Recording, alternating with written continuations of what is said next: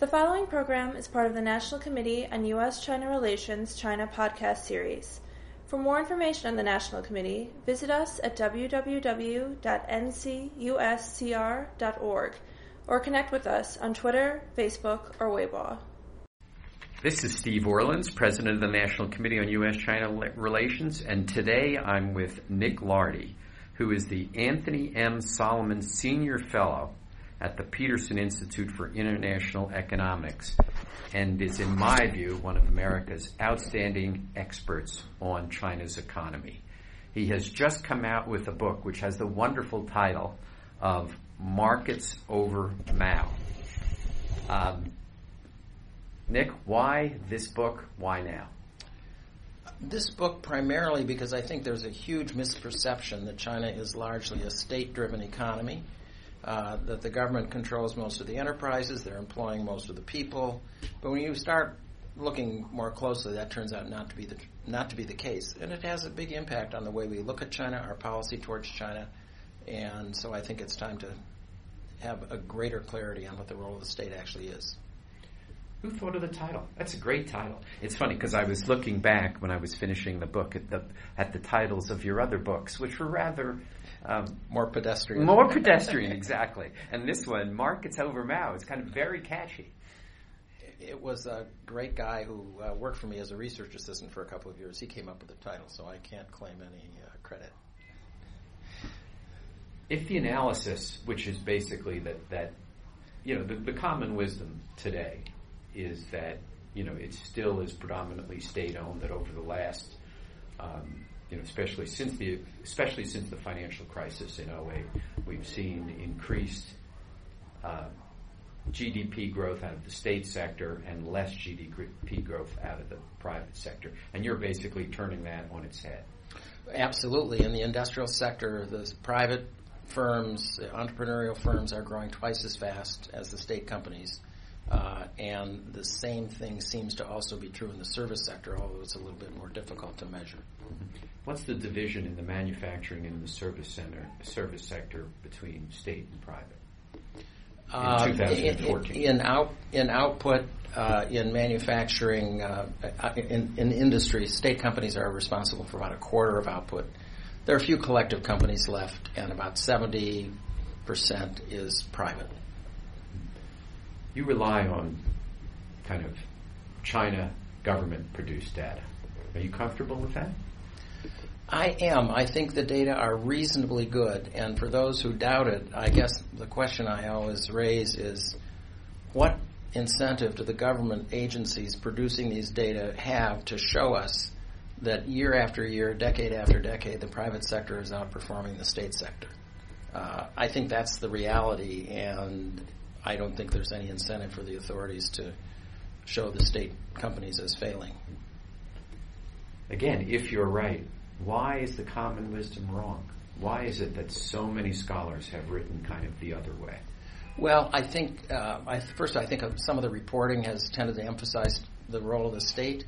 And it is true that the state is still very, very dominant in a few sectors where foreign firms have had great difficulty.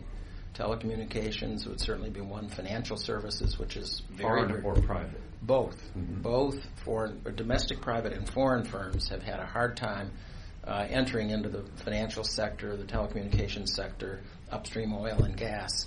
So these are the kind of hardcore state-dominated components of the economy where a few state firms have very strong positions. They're basically monopolies, and the regulators won't let other people in. And so I think that informs a lot of the dialogue. But what people haven't noticed is that in manufacturing, which is quite open, foreign firms have a very large role, domestic private firms have a very large role, and the state companies are fading away.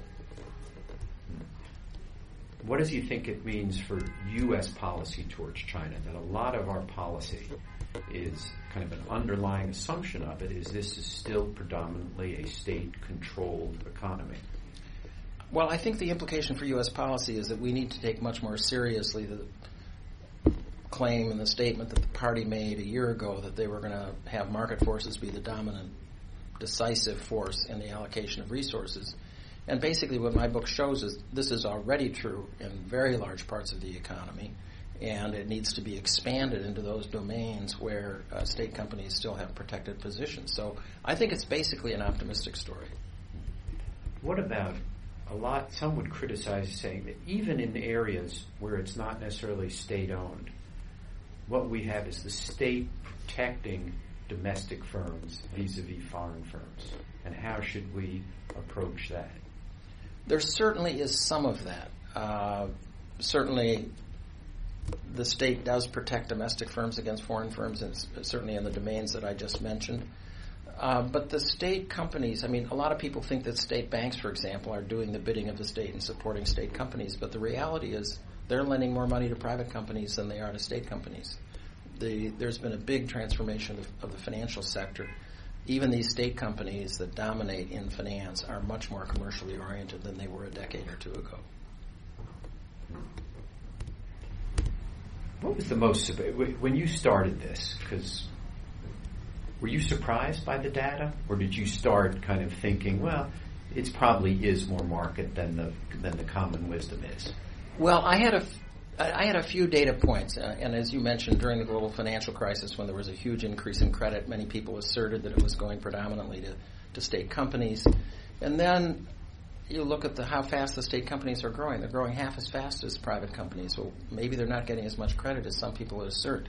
And so as you dig deeper and deeper, you find more and more evidence that private firms have done really very well over the entire 35 years of economic reform and continuing during the global financial crisis.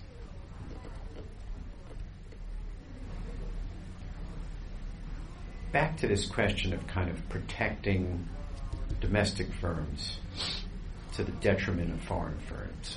How do you kind of account for, let's say Baidu, a very successful domestic but privately owned firm, where Google, which would have been their natural competitor, left because of government kind of control of the business.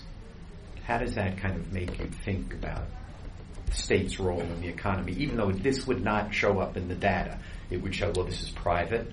It's part of that private side of the ledger, not the state-owned. Yet it was the state that generated that revenue, that additional revenue for Baidu. Well, this is one of the complexities of the Chinese economy. Many times the state is doing things that enhance the role of domestic private firms. I think when you get into media and the internet, the government and the party want to be in strong control. I don't think they're going to allow in publishing and television, the media in general are going to be controlled by the party even as they move to a more market economy. So I think this is an area where I don't anticipate a much bigger role for the market. I think it will still be very limited. But the state had available to it mechanisms which could have allowed Google to stay in business in China, but kind of push them out. That you could block, as you do now, particular searches and retain control, right, rather than blocking it entirely. Well, I don't know the details, but I think Google felt very awkward operating under the conditions that you mentioned, where they were constrained in the kinds of services that they could provide, so they basically decided to withdraw, is my interpretation of what happened. But it was because the government had a lot of constraints on the kinds of services they could offer, the kind of information that could be provided to Chinese citizens. So I think rather than accepting this government censorship, they withdrew and now allow Chinese to try to access their information through Hong Kong and other sources. How does corruption fit into the analysis? Well, corruption's a complicated thing. I don't say very much about it in the book, but I do believe that the anti-corruption campaign is a positive in terms of moving towards more market-dominated economy. Zhou Yangkang, the securities czar, who's been taken down, really spent most of his career in the oil and gas industry, and all the people that were with him in that industry have been put under house arrest or are under investigation. And I think it sends a signal to the big state companies in the areas where there's not been liberalization that business as usual is not going to continue, that the corruption is going to be ended, and there's going to be more competition in the sector. And I think we're already beginning to see that in oil and gas. Having the benefit of having you up here today, I can't let you finish this interview without asking you about the Chinese economy in 2015. How do you think it's going to be doing? What do you think the risks are? What do you think the upside is? Well, there are risks. The financial sector is increasing risk, but I think they're going to work their way through it. They're slowing down the growth of credit. They're getting very strong growth of consumption, which is helping to offset the decline in investment in property, which has been a big drag on the economy for the last couple of years. The service sector is growing very rapidly, so I'm hoping that they're at the beginning of a transition where they move towards growth that is generated more by consumption, reflected in larger, more rapid growth of the service sector, and a more modest growth of the industrial sector, which after all produces most of the investment goods, the steel and all the things that go into property, for example.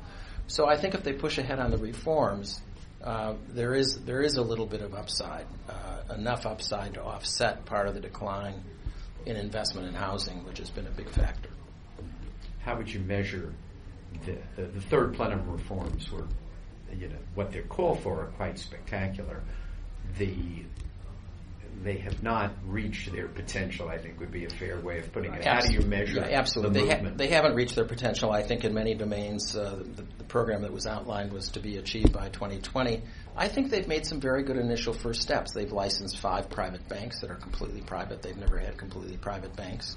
Union Pay, which has been monopoly payment agency for credit cards, is losing its monopoly. They're going to allow competition in that sector. They're adding more competition in the telecom sector by leasing space on the existing infrastructure to new competitors. The private airlines are being now allowed to cut their fares. I mean, China's had low-cost airlines for a decade, but they haven't been able to charge lower fares, so they don't get much market share. That's beginning to change, so the state incumbent airlines will feel more competition. So I think when you look at transport, finance, telecommunications, Sinopec is selling off a big chunk of its downstream distribution business. So I think if you look at those areas where the state has remained dominant and precluded the entry of private, including foreign players, we're seeing some forward movement. I think it needs to accelerate. We need to see more, but it has started. Do you think that story is being told in America? That they are making progress? Or do you think it's... I think on balance, probably not. I think the general view seems to be that nothing's happening. But you do have to look pretty closely to see some of these things. Yeah.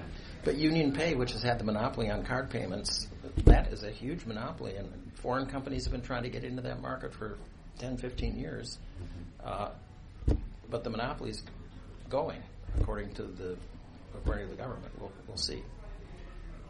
I know the answer to this question, but given the headline in this morning's Wall Street Journal that the bilateral trade deficit with China had reached a new high of $35+ billion. What's causing it, and does it matter? Well, I think the overall context is very important, and that is China's global surplus is, relative to the size of its economy, is about a fifth of what it was 7 years ago. So China, as an imbalancing factor in the global economy, has declined pretty dramatically, and they have allowed their currency to appreciate quite a bit. And even now, when the environment in many countries has led to depreciations vis-a-vis the dollar, Japan would be the obvious example, Europe, China's not going down that road. So I think when President Obama goes to China in a couple of days, that this is not going to be a big item on the agenda. I knew that answer because you taught it. You taught that answer to me. Well, I've had Nick Lardy with me today. He has just come out with this book, Markets Over Mao. It is a must-read for both the expert and the generalists. Read it. You will learn a lot. Nick, thank you so much for joining us today. Thank you, Steve.